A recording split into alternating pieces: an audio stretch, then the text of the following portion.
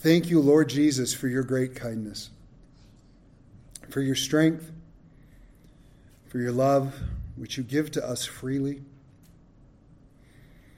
Thank you, Father, that you are with us in this very moment. Whatever it is we're bringing with us tonight, whether it's things to rejoice over or things that are a struggle, we bring them before you because you've told us that we can come. And so, Father, we come to you, to your throne of grace, to find your mercy and grace in our time of need. And we pray, Father, as we continue in an attitude of worship, as we look into your word, that you, God, would be our guide, that you would be our teacher, and that we would hear your voice. In Jesus' name, amen. So last week, we focused our attention on David's 2 attempts to move the Ark of God into Jerusalem. If you recall, the first attempt failed miserably as poor Uzzah find out that you're not supposed to touch the ark. Second attempt went much more swimmingly with, what number did we come to? Somewhere around 1,700 sacrifices, dancing and singing, and then there was food and all this stuff until David got home. And David's wife looked at him and said, "Oh, how the king of Israel has portrayed himself today." If you recall, David's wife was British last week. She's British still. And David looked at her and said, "Yeah, well, God chose me instead of your father," who's dead, by the way. Okay, he didn't say that, but he might as well have. "And I did this before the Lord, and I'll become even more undignified." And so we jumped into talking about how worship is truly to be a lifestyle, not just an act. Our whole lives are meant to worship God. Today, and we're not actually given the amount of time that has passed, but some amount of time has passed, and we're going to see God's incredible promise to David. 2 Samuel chapter 7 and verse 1. "Now it came to pass when the king was dwelling in his house, and the Lord had given him rest from all his enemies all around, the king said to Nathan the prophet, 'See now, I dwell in a house of cedar, but the ark of God dwells inside tent curtains.' Nathan said to the king, 'Go, do all that is in your heart, for the Lord is with you.'" So David has a desire to build a house for God. Right? He goes, "Look, Nathan, I don't know what they were doing, but they were sitting around. Nathan happened to be there, and David goes, 'I got me a really nice house, and the ark is sitting in a tent. I think we should build God a house.' And Nathan goes, 'Well, sounds like a pretty good idea. You should do that. I'm sure God's going to be involved in that, right?' But just because something is a good idea does not mean that it is God's idea. This is why it is so vital that we seek the Lord in his word and in prayer, and we follow the leading of the Holy Spirit. Because we may have what seems like a really good idea, but if it's not what God wants, or it's not the way God wants, or in the timing God wants, it doesn't matter how good of an idea it is. Verse 4. "It happened that night, the word of the Lord came to Nathan, saying, 'Go and tell my servant David, thus says the Lord, would you build a house for me to dwell in? For I have not dwelt in a house since the time that I brought the children of Israel up from Egypt, even to this day, but have moved about in a tent and in a tabernacle. Wherever I have moved about with all the children of Israel, have I ever spoken a word to anyone from the tribes of Israel, whom I commanded to shepherd my people Israel, saying, Why have you not built me a house of cedar? Now therefore, thus shall you say to my servant David, Thus says the Lord of hosts, I took you from the sheepfold, from following the sheep, to be a ruler over my people, over Israel. And I have been with you wherever you have gone, and have cut off all your enemies from before you, and have made you a great name, like the name of the great men who are on the earth. Moreover, I will appoint a place for my people Israel, and I will plant them, that they may dwell in a place of their own and move no more. Nor shall the sons of wickedness oppress them any more as previously. Since the time that I commanded judges to be over my people Israel, and have caused you to rest from all your enemies, also the Lord tells you that he will make you a house. When your days are fulfilled, and you rest with your fathers, I will set up your seed after you, who will come from your body, and I will establish his kingdom. He shall build a house for my name, and I will establish the throne of his kingdom forever. I will be his father, and he shall be my son. If he commits iniquity, I will chasten him with the rod of men and with the blows of the sons of men. But my mercy shall not depart from him, as I took it from Saul, whom I removed from before you. And your house and your kingdom shall be established forever before you. Your throne shall be established forever. According to all these words, and according to all this vision, so Nathan spoke to David. So Nathan gets home. He goes to sleep, and God's like, yes, Lord, I didn't tell anybody to build me a house. So this is what you need to go back and say to David. And the gist of the message is this, that David is not going to build God a house, but God is going to build David a house. So God points out that throughout all the time since he brought them out of Egypt, he'd never dwelt in a house, and he never told any of those who he had commanded to shepherd Israel. Now this would include Moses, the judges, Eli, Samuel, Saul. Up to this point, none of them had ever been commanded to build God a house. And so he tells David, you're not going to build me one either. Now, in the parallel account in 1 Chronicles 28:3, we read this, but God said to me, you shall not build a house for my name, because you have been a man of war and have shed blood. So that's actually the reason that David was not allowed to build the house of God. Well, because he killed a lot of folk.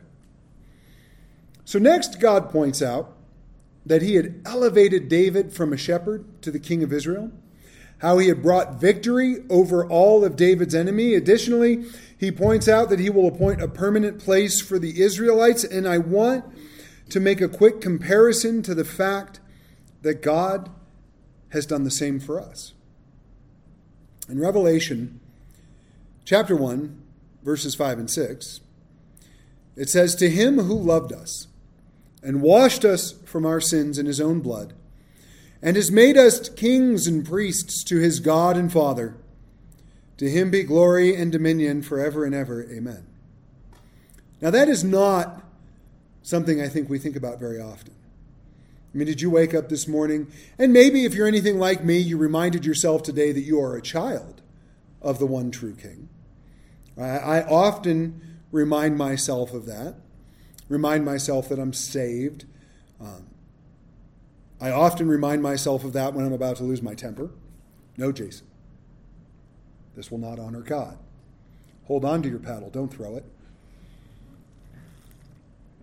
Besides the fact that pickleball paddles are expensive.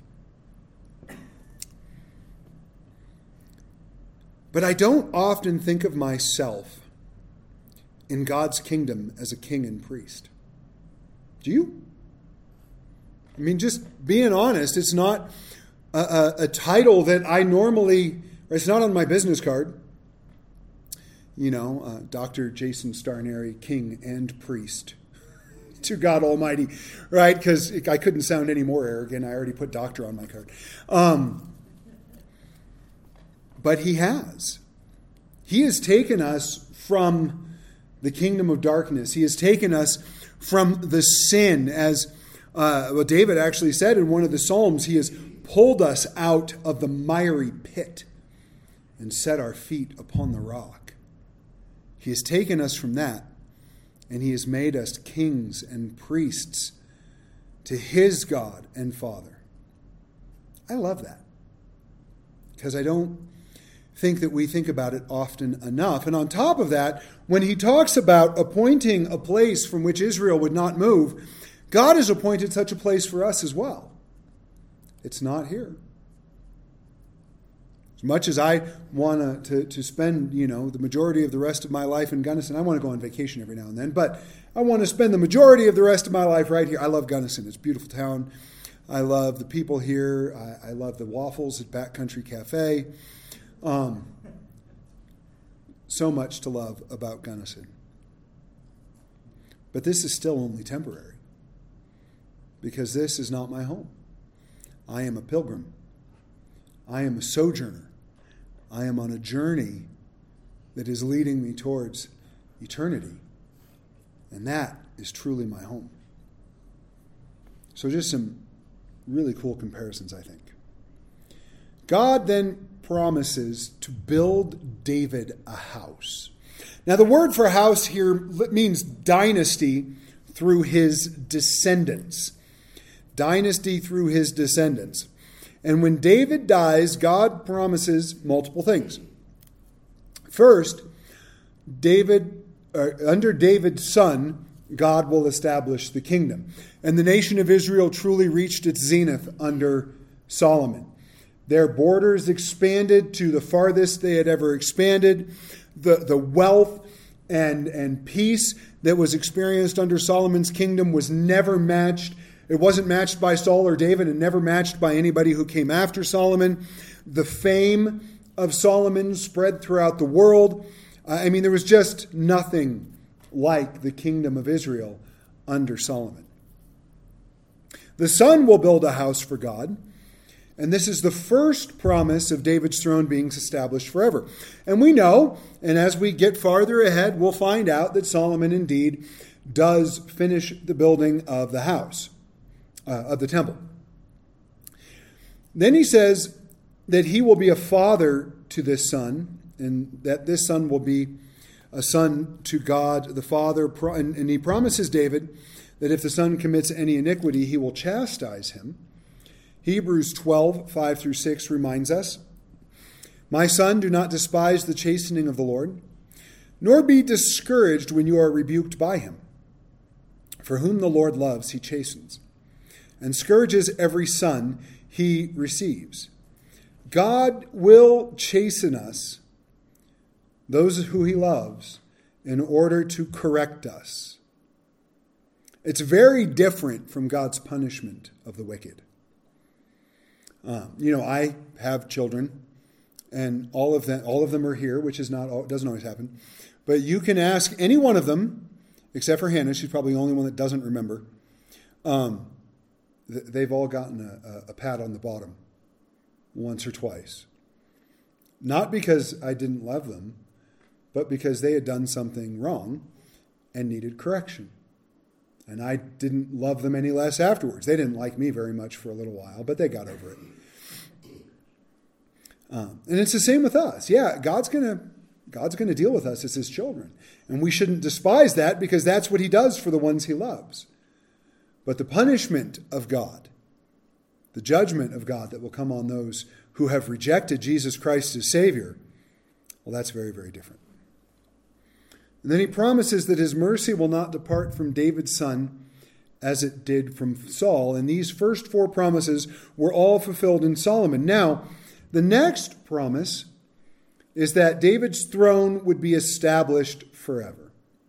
This promise is a promise that the Messiah will come through David's line. This promise is repeated in multiple places, like in the books of 1 Kings and 1 Chronicles. So the question becomes, how do we know that God promising to establish David's throne forever refers to Jesus? I'm really glad you asked. Isaiah chapter 9, verses 6 and 7, right? We love to read this verse around Christmas. For unto us a child is born, unto us a son is given, and his government will be upon his shoulder, and his name will be called Wonderful, Counselor, Mighty God, Everlasting Father, Prince of Peace. Oh, it's beautiful, right? But we always forget verse 7. Of the increase of his government and peace there will be no end upon the throne of David, and over his kingdom, to order it and establish it with judgment and justice from that time forward, even forever. The zeal of the Lord of hosts will perform this. That's one place. I got a few more. When Gabriel spoke to Mary, when he announced the birth of that she was going to be pregnant with Jesus in Luke 1, 32 and 33, Gabriel said to Mary, he will be great and will be called the Son of the Highest, and the Lord God will give him the throne of his father David. In Jeremiah 23, verses 5 and 6, behold, the days are coming, says the Lord, that I will raise to David a branch of righteousness. A king shall reign and prosper, and execute judgment and righteousness in the earth. No king of Israel ever executed justice and righteousness throughout the whole earth. And Israel will dwell safely. Have we seen that happen? Not yet. And now this is the name by which he will be called, Jehovah Sidkenu, the Lord our righteousness. 2 Corinthians 5:21 says that he made him, Jesus, who knew no sin, to be sin for us, that we might become the righteousness of God in him. Jesus is literally the Lord our righteousness. Zechariah 3:9, for behold, I'm bringing forth my servant, the branch, who we already know speaks of a descendant of David, according to Jeremiah. For behold, the stone that I have laid before Joshua, upon the stone are 7 eyes. Behold, I will engrave its inscription, says the Lord of hosts, and I will remove the iniquity of the land in one day. Who removed the iniquity of the land in one day? Only Jesus, in his death on the cross. I could keep going. I've got more. I'm going to stop for there. Right? This is speaking about Jesus. Now, we're going to see David's response to this in just a moment, but you have to imagine David understood, at least to some degree, what this meant. And we're going to see that in verses 18 to 24. King David went in and sat before the Lord, and he said, who am I, O Lord God? And what is my house that you have brought me this far? And yet this was a small thing in your sight, O Lord God. And you have also spoken of your servant's house for a great while to come. Is this the manner of man, O Lord God? Now, what more can David say to you? For you, Lord God, know your servant. For your word's sake, and according to your own heart, you have done all these great things to make your servant know them. Therefore you are great, O Lord God, for there is none like you, nor is there any God besides you, according to all that we have heard with our ears. And who is like your people, like Israel, the one nation on earth, whom God went to redeem for himself as a people, to make for himself a name, and to do for yourself great and awesome deeds for your land before your people, whom you redeemed for yourself from Egypt, the nations and their gods. For you have made your people Israel your very own people forever, and you, Lord, have become their God. So David praises God for this promise to him. We see his humility, his adoration. It's a beautiful picture of how God doesn't pick the qualified, but he chooses us instead. And this is because God wants the glory for the work that he does. 1 Corinthians chapter 1, verse 26 through 31. For you see your calling, brethren, that not many wise according to the flesh, not many mighty, not many noble are called. But God has chosen the foolish things of the world to put to shame the wise. God has chosen the weak things of the world to put to shame the things which are mighty, and the base things of the world, and the things which are despised, God has chosen. And the things which are not, to bring to nothing the things that are, that no flesh should glory in his presence. But of him you are in Christ Jesus, who became for us wisdom from God and righteousness and sanctification and redemption, that as it is written, he who glories, let him glory in the Lord. Why has God chosen the weak things of the world? Why has God not chosen the mighty? Why has God chosen the things that are despised? Why has God chosen the things that are foolish? In other words, why has he chosen you and I? It's a good question, right? So that he who glories will glory in the Lord. The whole point is that when people see the work of God in our lives, they should say, only God could do that. Now, on several occasions, David points out that there is only one God. This is very important for us to understand, because there's a lot of people who think there are others, especially back in that day. But he talks about Israel being his people forever. So I'm going to go down a slight rabbit trail, then we'll get back on task, I promise. This is one among many places that show us that God has a plan for Israel. He says there at the end of verse 24 that you, Lord, he says, or actually all of verse 24, you have made your people Israel your very own people forever. And you, Lord, have become their God.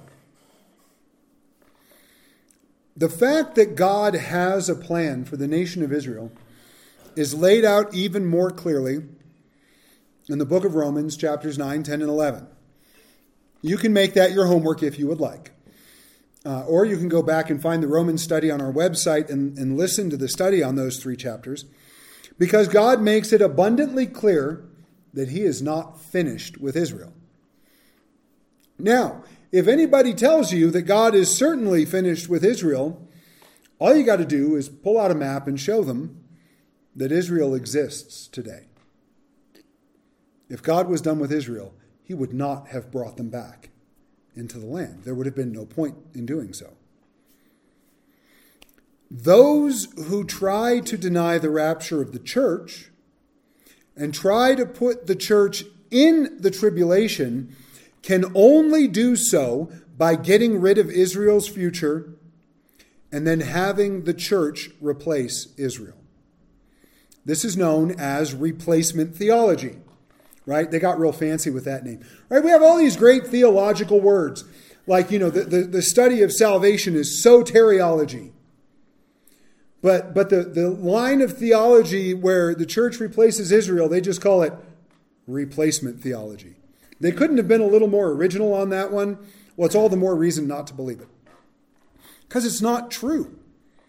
The church has not replaced Israel. There is nothing in Scripture that says the church has replaced Israel. There is nothing in Scripture that indicates or gives an inkling or a suggestion that the church replaces Israel. Instead, God has a plan for the church in regards to the tribulation, and that is to get us out of here before it happens.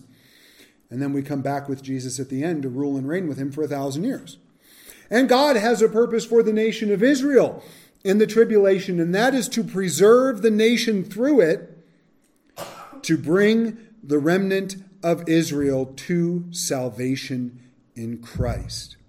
And again, this is talked about in Romans 9, 10, and 11. So that Israel has a future. The church will not go through the tribulation, but will be raptured beforehand. And I told you it was going to be a rabbit's trail, didn't I?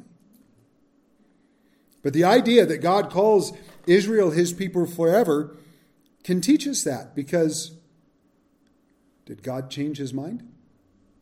Did God decide later on that Israel would no longer be his people? Nope. Verse 25. Now, O Lord God, the word which you have spoken concerning your servant and concerning his house, establish it forever and do as you have said. So let your name be magnified forever, saying, the Lord of hosts is the God over Israel. And let the house of your servant David be established before you. For you, O Lord of hosts, God of Israel, have revealed this to your servant, saying, I will build you a house. Therefore, your servant has found it in his heart to pray this prayer to you. And now, O Lord God, you are God, and your words are true, and you have promised this goodness to your servant. Now, therefore, let it please you to bless the house of your servant, that it may continue before you forever. For you, O Lord God, have spoken it, and with your blessing, let the house of your servant be blessed forever. So essentially, these 4 verses, David goes, all right, Lord, you said all this stuff. Your word is true. Please let it happen. Right? He goes, I believe you. He essentially asked God to do what he said he would do. Now, I think it is always beneficial for us to pray according to the Word of God. Because when we pray God's Word, then we can know that we are praying according to God's will. And when we pray according to God's will, he has given us this promise in 1 John chapter 5, verses 14 and 15. Now, this is the confidence that we have in him, that if we ask anything according to his will, he hears us. And if we know that he hears us, whatever we ask, we know that we have the petitions that we have asked of him. I love that. Now, some people really like this idea that, well, I can pray and God has to answer. The only time we have a promise that God will hear and respond to our prayer is when we pray according to his will. Now, if we're praying not according to his will, and we're listening, then typically he's going to change us. But I can promise that if you pray his word, you're always going to be praying according to his will. I like that. Chapter 8. We're going to go through chapter 8 like a snow plow through snow. You ready? After this it came to pass that David attacked the Philistines and subdued them. And David took Metheg Ammah from the hand of the Philistines, and he defeated Moab, forcing them to the ground. He measured them off with a line. With 2 lines he measured off those to be put to death, and with 1 full line those to be kept alive. So the Moabites became David's servants and brought tribute. David also defeated Hadadezer, the son of Rahab, king of Zobah. As he went to recover his territory at the river Euphrates, David took from him 1,000 chariots, 700 horsemen, and 20,000 foot soldiers. David hamstrung all the chariot horses, except that he spared enough of them for 100 chariots. When the Syrians of Damascus came to help Hadadezer, king of Zobah, David killed 22,000 of the Syrians. David put garrisons in Syria of Damascus, and the Syrians became David's servants and brought tribute, so the Lord preserved David wherever he went. David took the shields of gold that had belonged to the servants of Hadadezer and brought them to Jerusalem, also from Betah and from Berothai, cities of Hadadezer. King David took a large amount of bronze. When Toi, king of Hamath, heard that David had defeated all the armor of Hadadezer, then Toi sent Joram his son to King David to greet him and bless him, because he had fought against Hadadezer and defeated him, for Hadadezer had been at war with Toi. And Joram brought with him articles of silver, articles of gold, and articles of bronze. King David also dedicated these to the Lord, along with the silver and gold that he had dedicated from all the nations which he had subdued. From Syria, Moab, and the people of Ammon, the Philistines, Amalek, and the spoil of Hadadezer, the son of Rahab, king of Zobah. And David made himself a name. When he returned from killing 18,000 Syrians in the Valley of Salt, he also put garrisons in Edom. Throughout all Edom he put garrisons, and all the Edomites became David's servants.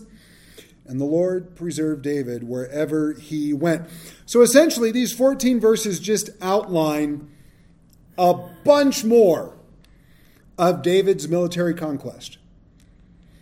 So we see the city Metheg Ammah. The city is Gath, which means David had already really conquered the Philistines, because this was a walled city. It was a capital of the Philistines. It was kind of their last stronghold. It's also where, if I remember correctly, was it Gath or Ashkelon? Where did David go when he ran from Saul? Anybody? This is what happens when I don't put stuff in my notes. Achish, king of Gath, 1 Samuel 27:2. Yeah, so this was also the place that David had gone to hide from Saul. So this was deep within Philistine land. So he pretty much took care of the Philistines. Now, we see this thing with the Moabites, right? With 2 lines, he measured off those to be put to death, and with 1 full line to be kept alive. So this is the picture that you get, right? He lines all the Moabites up and kind of numbers them off, essentially. 1, 2, 3, 1, 2, 3, with however many thousands of these soldiers there were. And he goes, okay, 1's over here. 2's over here. And he kills all of them. And at that point, the 3's are freaking out. And he goes, you get to stay alive, but you will serve me. You got it. Right? That's what took place. So the question is, why was David so brutal with the Moabites here? Well, there is a bit of Hebrew history that says that the king of Moab had killed David's parents when he became king. We have not seen David's parents mentioned since he hid them when he was running from Saul. So according to Hebrew history, when David became king, the king of Moab killed his parents, and David has not gotten over that yet. We know from 1 Chronicles that David gathered much of the material that he was taking here. It said he dedicated it to the Lord, but he gathered much of that material for the building of the temple, and Solomon used what David had gathered for the building. And we see this phrase twice, that the Lord preserved David wherever he went. I think it's a beautiful statement. Now in verse 15 through 18, we get 4 more verses that we can't live without. So David reigned over all Israel, and David administered judgment and justice to all his people. Joab the son of Zeruiah was over the army. Jehoshaphat the son of Ahilud was recorder. Zadok the son of Ahitub and Ahimelech the son of Abiathar were the priests. Sariah was the scribe. Benaiah the son of Jehoiada was over both the Cherethites and the Pelethites, and David's sons were chief ministers. Again, a verse you're not going to often see cross-stitched on a pillow. Basically, we get the names of David's administration. Now, what's really cool about this, and I will just point this out, is that being this specific is either really smart or really dumb. Now, we know it's God who inspired the word, so we know it's really smart. It would be really dumb if you were making it up. If you were making all of this up, you wouldn't name all these people. Because in naming them, you could prove or disprove their existence.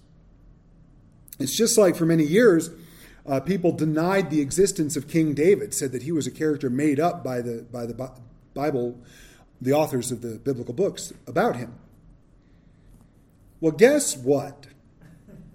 Did you know they found a tablet in Israel, or near Israel? I don't think it was actually in Israel, but near Israel, that named David as king of Israel during the time period when the Bible says David was king of Israel?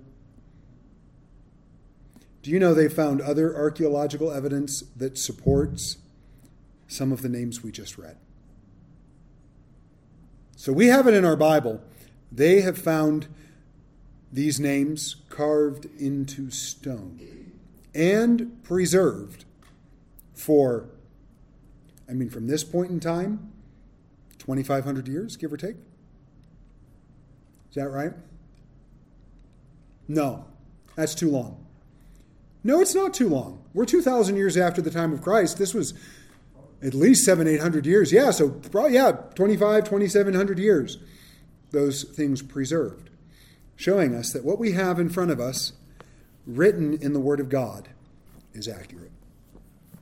At this point, David's kingdom has been firmly established and is reaching the zenith of its power, right? The kingdom under David is reaching the zenith of its power, not what it will be under Solomon, but about as great as it's going to get under David.